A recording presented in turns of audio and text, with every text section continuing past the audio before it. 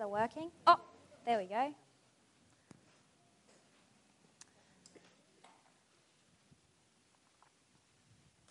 Hi, everybody. This is nice and intimate, isn't it? Being nice and close to one another. Hello. Well, it's so good to be with you tonight. For those of you who I don't know, I am Sally. And tonight, it is my privilege and a blessing for me to be able to talk to you guys about self-worth and self-esteem and identity. So, if you haven't been with us, or if you have been with us at Night Church for the last few weeks, we've been in an issues series. We've been talking about issues that commonly plague us as human beings in this fallen, broken world, and particularly issues in this culture, in our society, at this particular time in history, things that we commonly face. And so tonight we're talking about self-worth and self-esteem, like I said, and identity. And you're probably thinking, well, having a sense of self-worth or identity or, self-esteem doesn't really sound like an issue in and of itself. And you would be right because, self-worth or self-esteem is how we see ourselves and who we think we are and what we think we're worth.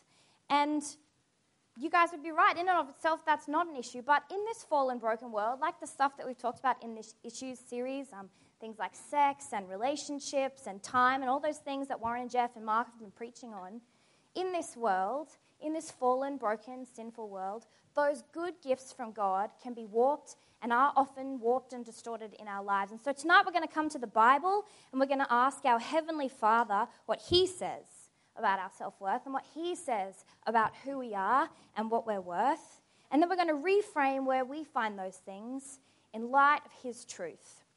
It's been a real blessing for me to do the work of preparing this in myself because God has convicted me. And so it's just such a pleasure to be able to share with you who God says you are and what He says you're worth. So I usually, when I teach kids, and we usually start off with an activity. So tonight we're going to do the same thing here with big people. So I want you to find a buddy next to you, and I want you to pretend that they don't know you, they have no idea who you are, and you have 30 seconds to, as accurately as you can, describe to them who you are. Pretend they can't see you, maybe they're far away, maybe they're on the phone, whatever.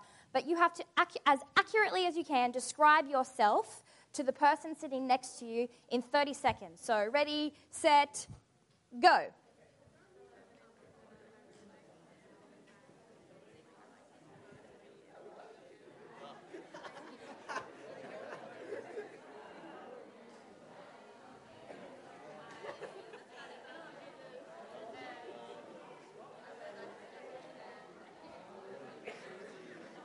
Okay, whoever you're sitting with, swap over and give them a chance to describe themselves to you. 30 seconds for you to do that.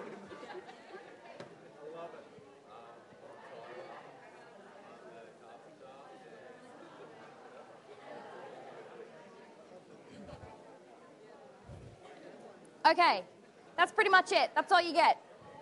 So, if you have to describe yourself to somebody else, I wonder what it is that you use to describe yourself most accurately. How would you rate yourself, right? Did you use your physical appearance? Hi, I'm Sally, I'm 5'4", I have red hair and green eyes. Or maybe by your relationship status, I'm married to Tyler. Or by your job, I'm a registered nurse at the Wesley Hospital, and part-time I work for my local church. Maybe by your education status, I'm at uni, I'm at high school, or maybe by the things you like to do in your spare time or your achievements. Maybe you ran a half marathon in the recent past. Or maybe it's just by the things that you like to spend your time on in your life. I like long walks on the beach, and I love rainstorms. And what are the things that you use to describe who you are?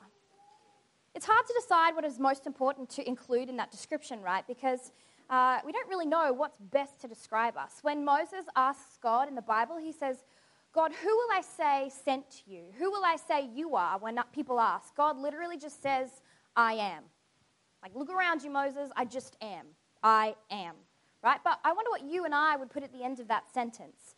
And it's an important decision we make because how we define ourselves creates how we value ourselves. The definition of the word self-esteem comes from a Latin origin, right? And the word esteem comes from the same root as the word estimate. So it literally means, what price would you pay for you? What are you worth? What would you pay if you had to buy you? The answer to this question is important because if you don't know who you are and you don't know what you're worth, you are likely to either oversell or undersell yourself, right? I don't know if you've ever watched Antiques Roadshow.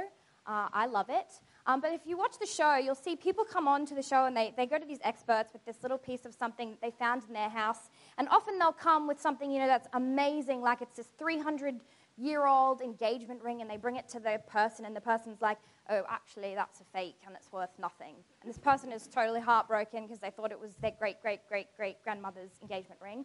Or they come with this chunky little piece of wooden something that they found in the back of their cupboard, and they bring it, and the host is like, oh, that's amazing. It's from this period where something great happened, and it's worth a lot more money than you would think, right? It's important to know what something is worth, because if you don't, you will either undersell it or oversell it.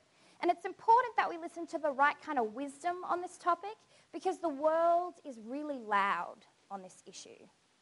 In your life, you would have heard a lot of voices that dictate your identity and your self-worth. Voices that might have told you in your life that you're a nobody and you're worth nothing.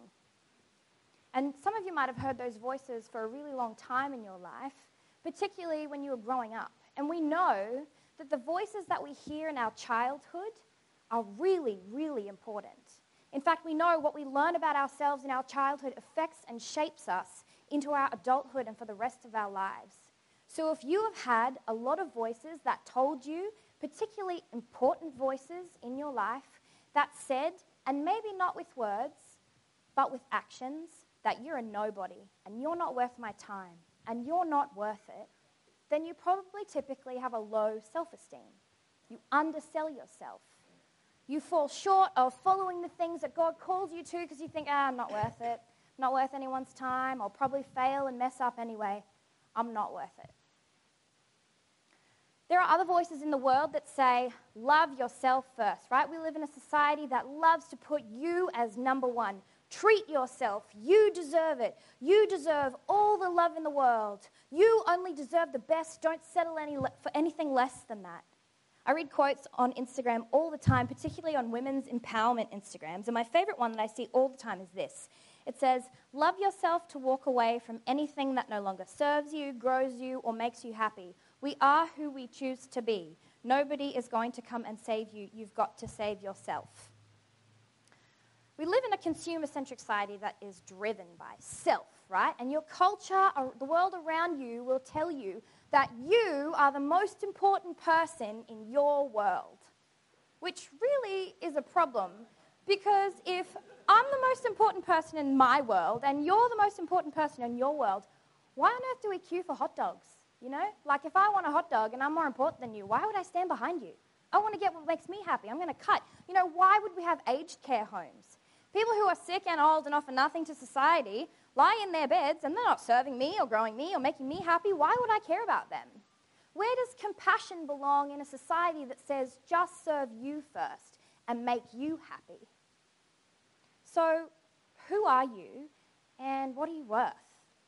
Well, we're going to come to the Bible tonight because the Bible says of itself that it is a sword that divides right from wrong, and that the Holy Spirit is the one who gives us insight to hear God's word and to obey it, to apply it to our lives. So we're going to come to the book of Luke in a second. But before we go there, I'm going to ask that God's Holy Spirit would be the one who does the talking tonight, because it has been my prayer in preparing this that you guys would hear from him and not me tonight, because he's the one who can change your heart and heal it in its broken places. So we're going to ask him right now that he would speak. Father, we just sang about how good you are, and it's so true. And so we ask tonight that you would speak to us like you promise you will, and teach us more about who you are, and teach us more about who we are. And Lord, speak to us through your word that we may be able to hear it and obey it in your Holy Spirit's strength. We love you, Lord Jesus, and we thank you that you are the kind of God that we can boldly approach because of Jesus and ask for help. We thank you for that. Amen. Okay, so we're going to be in the book of Luke, and we are starting a new thing at Night Church that you heard Warren mention. The Bible you use on Monday, bring on Sunday, so that if you're the kind of person who likes to mark it up, you can grab a pen and put some notes in it, so that when you're reading it during the week, you can remember what you learnt on Sunday, because I don't know about you, but sometimes I forget. So, Luke chapter 15, 11 to 24, it's a pretty famous story, and I'm going to launch right in, and read it. Verse 11. Jesus continued, "There was a man who had 2 sons. The younger one said to his father, 'Father, give me the share of your estate.' So he divided his property between them. Not long after that, the younger son got together all he had and set off for a distant country, and there squandered his wealth in wild living. And after he had spent everything, there was a severe famine in that whole country, and he began to be in need. So he went and hired himself out to a citizen of that country, who sent him to his fields to feed pigs. He longed to fill his stomach with the pods that the pigs were eating, but no one gave him anything. When he came to his senses, he said, 'How many of my father's hired servants have food to spare, and here I am starving to death? I will set out and go back to my father and say to him, Father, I have sinned against heaven and against you. I am no longer worthy to be called your son. Make me like one of your hired servants.' So he got up and went to his father.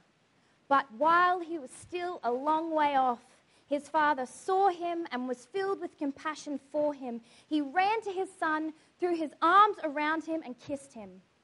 The son said to him, 'Father, I have sinned against heaven and against you. I am no longer worthy to be called your son.'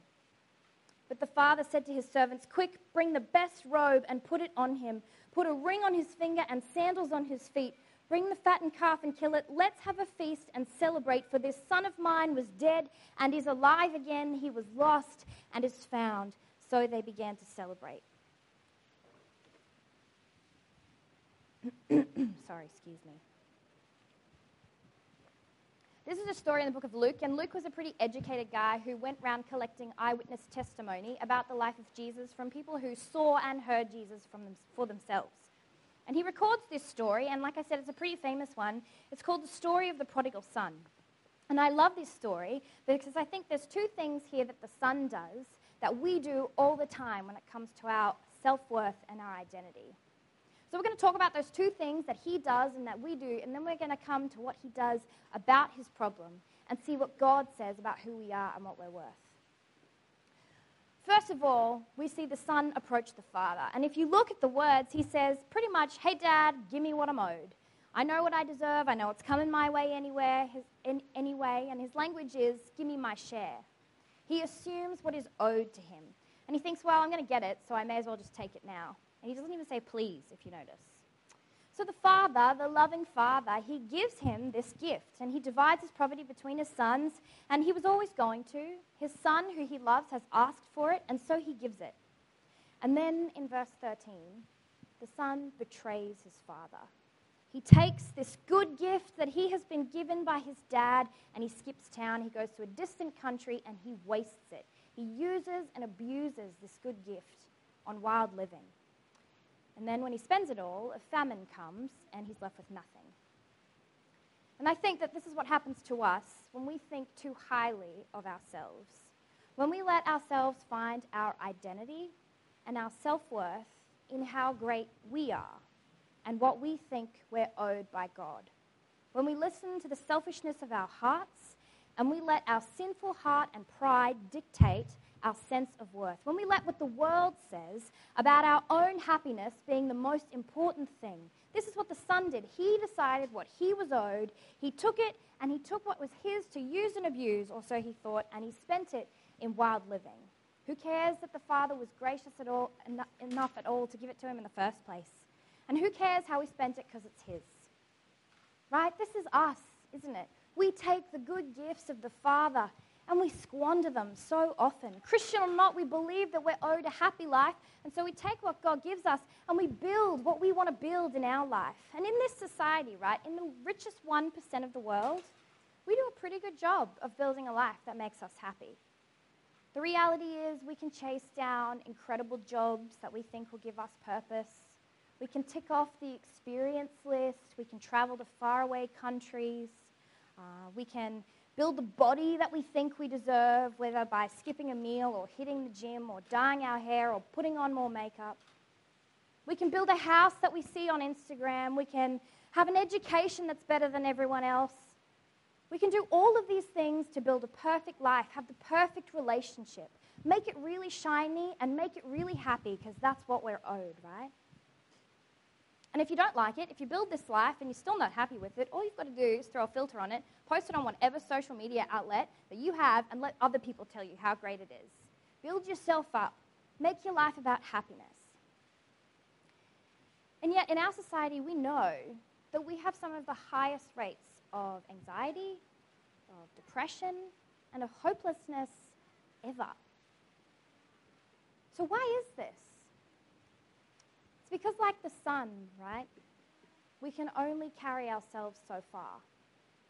Eventually, the world that you have built yourself will come crashing down no matter how pretty it is, because this world is broken and no one escapes the pain. I had this experience a few years ago. I had just married my best friend, who was pretty handsome and he's pretty wonderful, and I had finished a degree and I had a pretty great job, and I was coming to this church and I'd be given leadership of a ministry, and I had great friends, and we had a really pretty apartment, and I was doing pretty okay for myself, and I was handling life and loving it.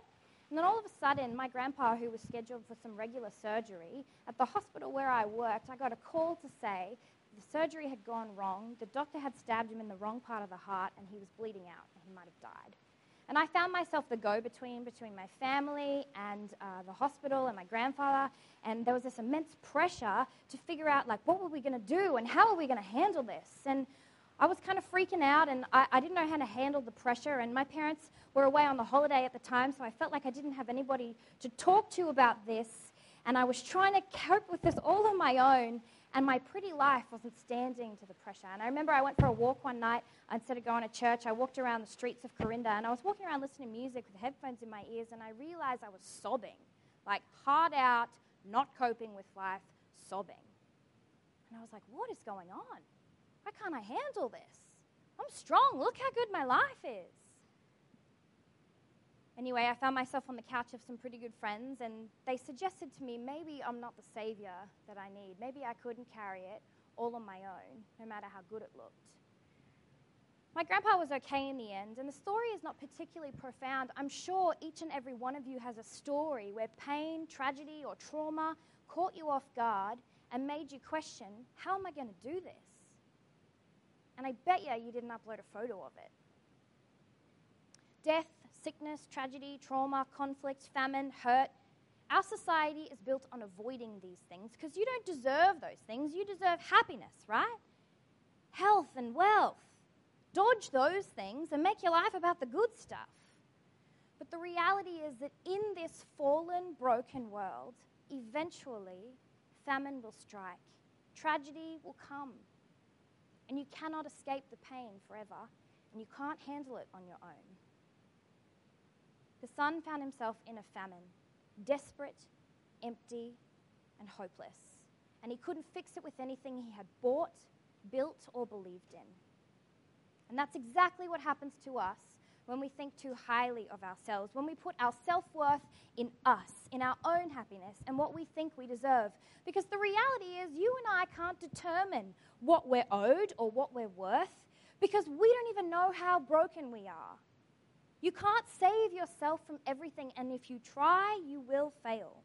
Romans 12:3 tells us, do not think of yourself as more highly than you ought to, but think of yourself sensibly as God has distributed faith to each one.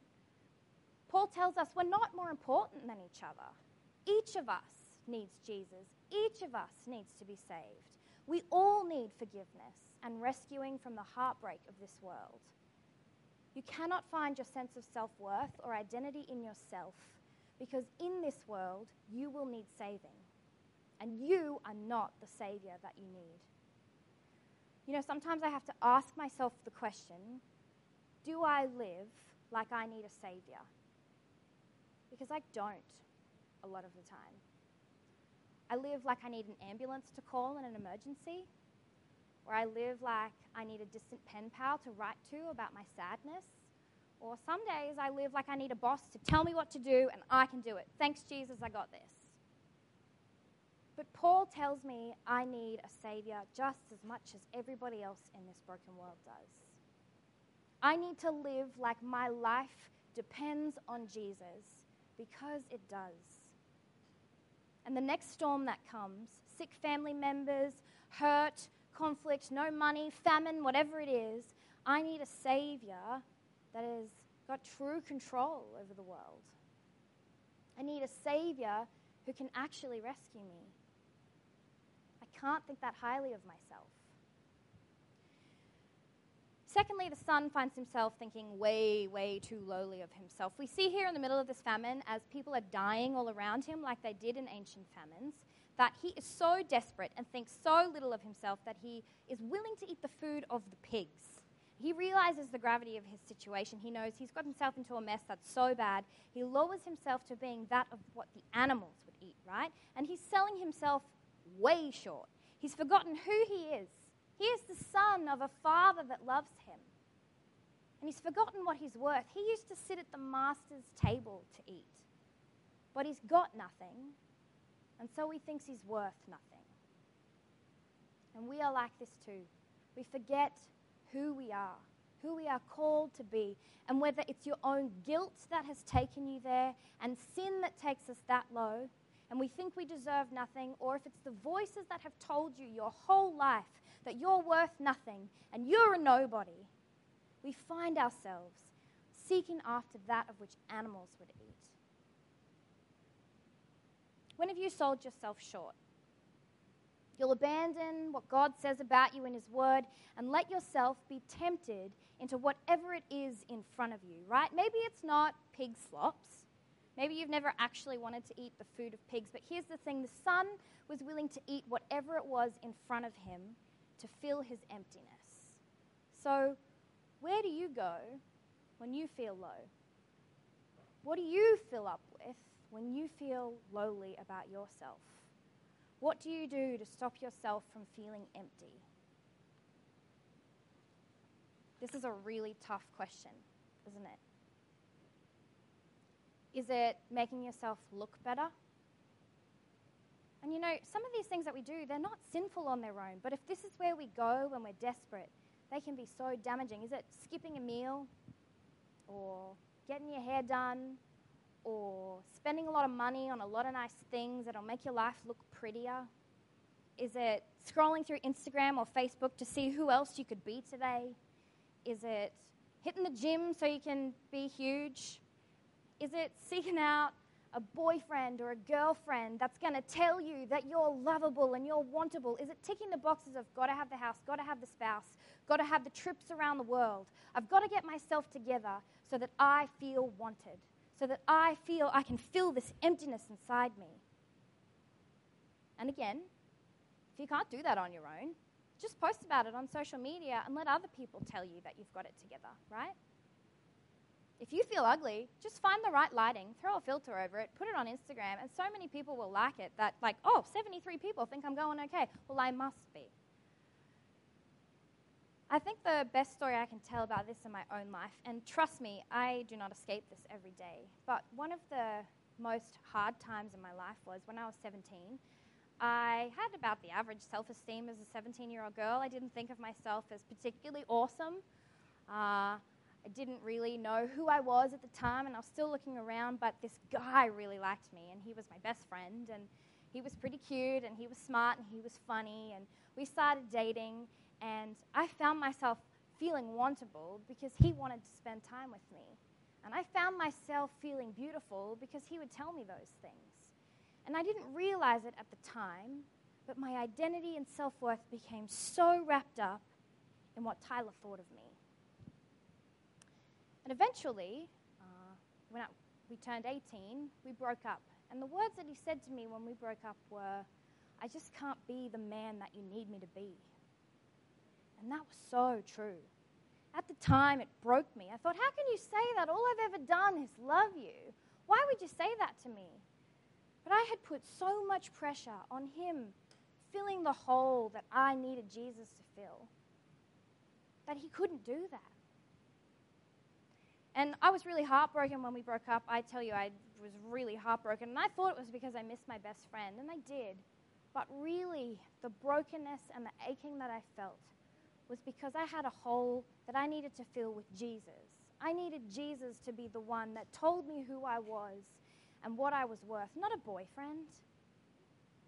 I don't know where it is you go But I'll tell you, if it's not Jesus, it will break you, right? Sin destroys us. Pig slops, like for that guy, like for the son in the story, they're not good for him. Pig slops were not going to do him any favors. And sin will destroy you, and I know sometimes self-worth and a low self-esteem doesn't feel like sin, right? It doesn't feel like something that we do. It doesn't feel like something we commit. And it doesn't even feel like it's our fault sometimes.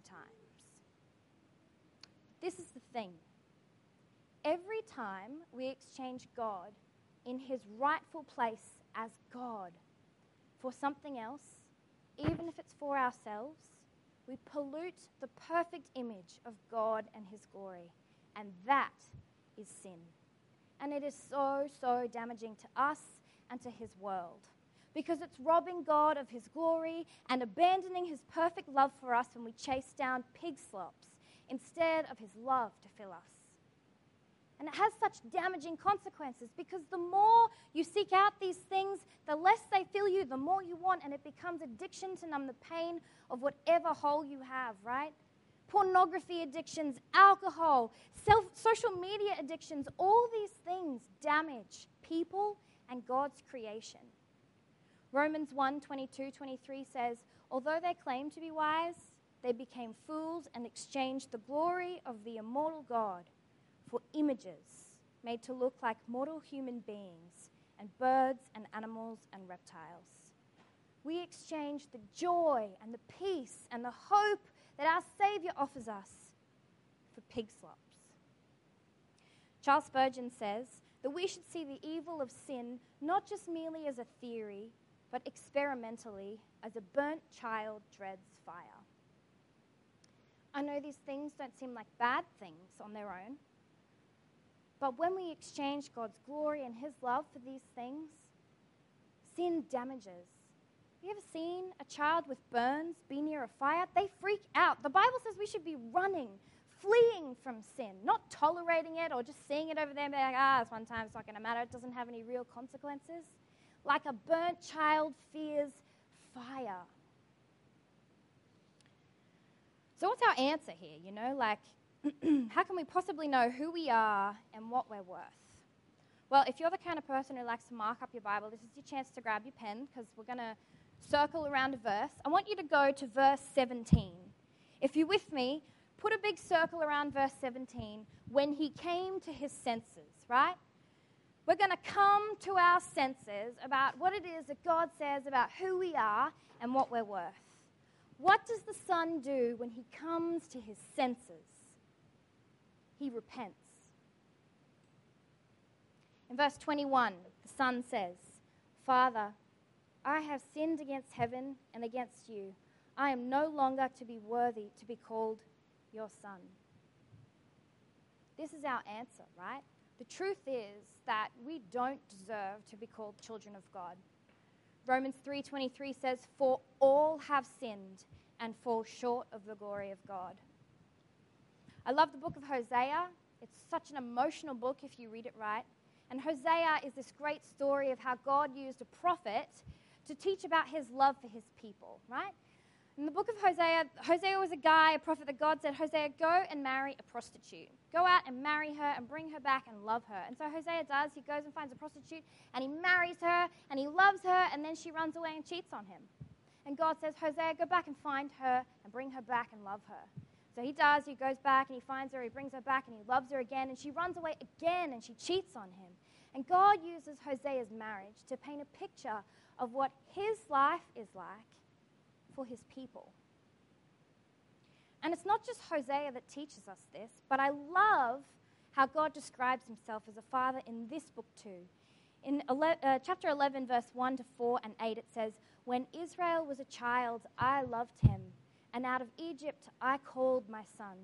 But the more they were called, the more they went away from me. They sacrificed to the Baals, that's the idols, and they burned incense to images.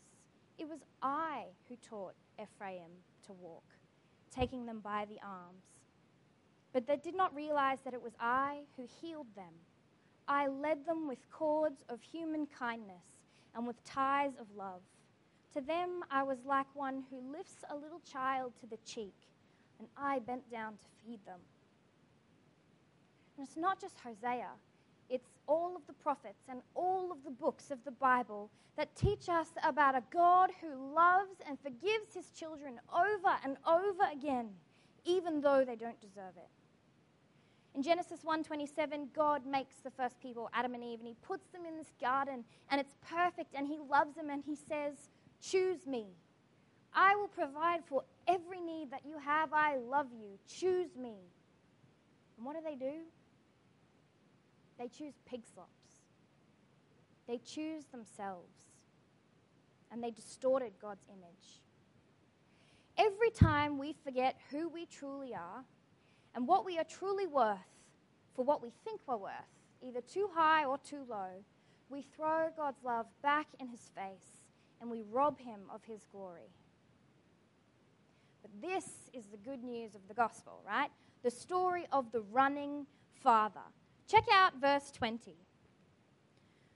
But while he, the son, was still a long way off, his father saw him and was filled with compassion for him. He ran to his son, he threw his arms around him, and he kissed him.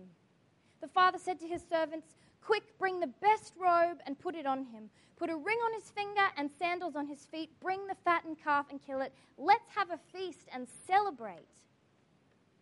We are not worthy to be called children of God, and yet we are, sons and daughters of the Most High. If being called a son or a daughter has never meant anything for you before, let tonight be the night that you realize how much it is worth. We're given a name, a hope, a future, a purpose, and we are called his children. In Genesis 1:27, when theologians look at this verse, they talk about this Latin phrase, which I didn't even know how to spell when I heard it. It was called the Imago Dei, which basically translates to the image of God. Literally, you were made in the image and likeness of God himself just because he chose to. When we teach this to the kids at Kids Zone, we get them to hold out their hands, so we're going to do this tonight. Hold out your hands and look at them. God made those hands. God made those hands. We get them to point to all the parts of their body, their hair, their shoulders, their noses, their ears, even the parts that they hate, their freckles, their moles, whatever it is on you that you don't like. God made you in his image just because he wanted to, just the way you are. And every time you exchange that or forget that, you exchange it for less. You know, this story is called The Prodigal Son, but it's really about the father. He's running. He's chasing. He's pursuing you. In Deuteronomy, Moses writes about God this way. He's talking to the people of Israel, and they're about to go into the promised land. And he turns to them and he says, don't be terrified. Don't be afraid of them. For the Lord your God, who is going before you, will fight for you as he did in Egypt, before your very eyes and in the wilderness. There you saw how the Lord your God carried you as a father carries his son, all the way until you reached this place. When I was looking for pictures to demonstrate what this looks like, I Google image searched father carrying son, and a whole lot of the same pictures kept coming up. And I don't know if you remember back a few months ago or a while ago now, there was an event that happened in Syria. There was a whole lot of Syrian families that were being bombed, and there were chemical attacks, and it was really, really awful. And all these people, all these civilians in Syria, jumped in these tiny little boats, ready to face one of the worst seas there is, a treacherous sea, get in this boat and just go, hoping that they would hit a shore somewhere where they would be safe from chemical attacks and bombs. And these were the pictures that were coming up, because on the shore in Greece, where these boats would wash ashore, full of people who were just hoping to survive, there were photographers. And they captured some of the images of, I'm going to cry every time I look at that, fathers carrying sons to safety. This is a human father carrying his son who once was lost and now is found. And this is the way that the Bible describes God's love for you. Can you believe this is how Jesus chooses to describe his Father's love for you? When we read in the Bible about what Jesus did on the cross, we read that it was God himself paying the ultimate price to buy you back. It says in the book of 1 Peter that you weren't paid for in silver or gold, but in blood. When we read about what Jesus did on the cross, it's referred to as the Passion. And it's called that because God himself was so full of passionate love for you that he gave his life for you.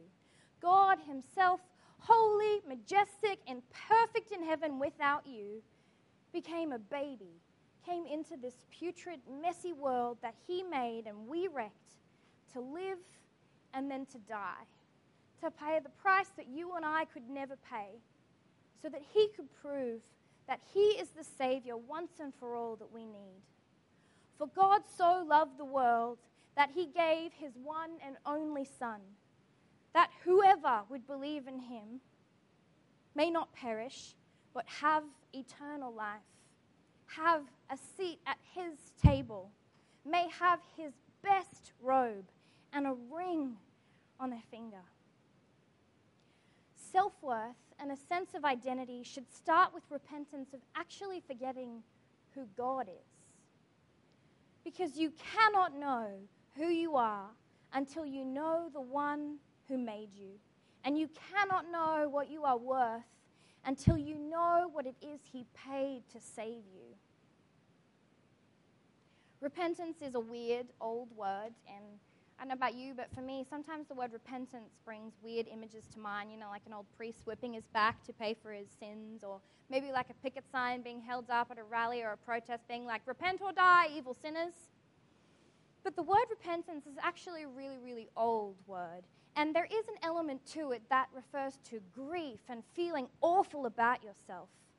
But in the Hebrew, in the Old Testament, the word repent means to turn back to, or to turn to realign with, right?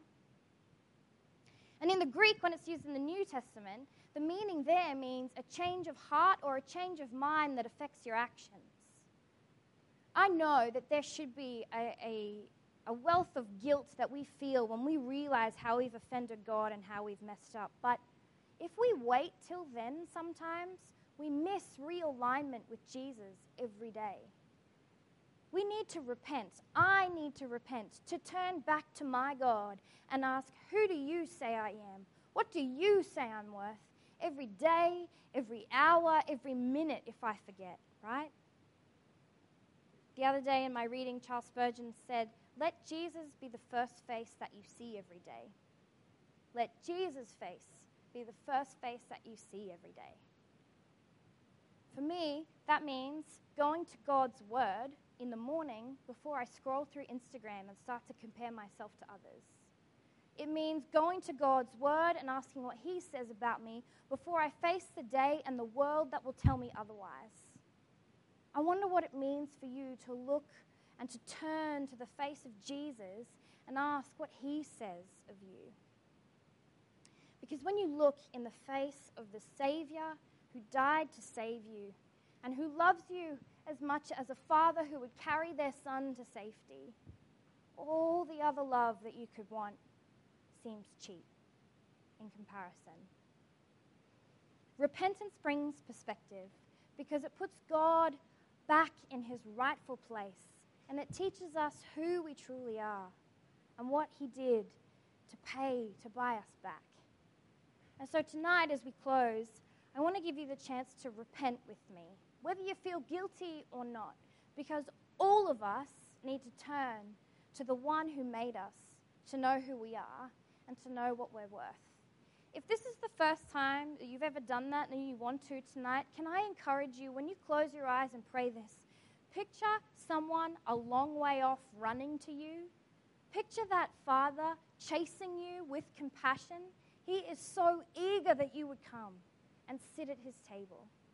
And please, if this is the first time that you pray that prayer, do not leave before telling someone that good news.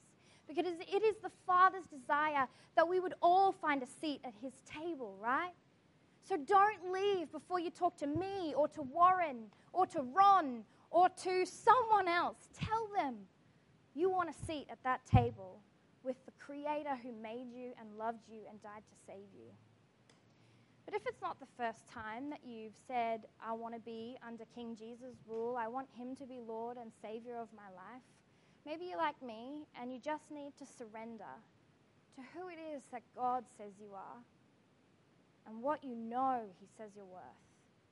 And if you're with me and you need that every day, then I would encourage you when we're praying to put your hands out.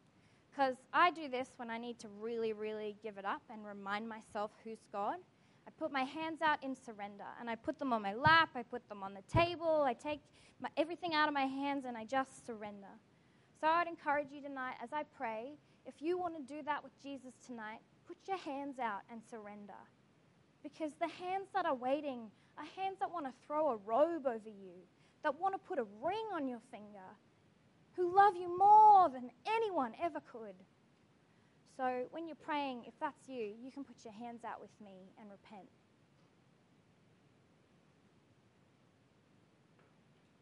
Father, we can't even properly grasp who you are and your love for us. And so we find it hard to know who we are some days. But God, we trust your word, and we trust you are who you say you are through it. And so tonight we want to trust who we are to you. You call us your children, and we see the love of earthly fathers. So how much more can we trust the love of our perfect heavenly Father? We know in your word it says that you died to pay for our sins because we couldn't. And there is no greater love than someone who would give their life away. And so we trust you tonight, Lord, and we surrender who we think we are and what we think we're worth, whether it's too high or too low, to you. You know us inside out. You know the hairs on our head, Jesus. And so tonight we want you to be the one who reminds us what we're worth and who we are. Jesus, we love you, and we thank you that we can come to you with all of this stuff. Please, Jesus, remind us every day of your greatness and who you are, so that we can know who we are too and share that with others. Jesus, we're sorry when we mess up, and we thank you that you are faithful. Amen. Thanks, guys. If you want to talk about anything to do with that, then yeah, like I said, you got Warren, you got Bridget, you got me. Sorry, Bridget, throwing you in there, but she's so wise. There's people here, so don't leave if you want to talk about it.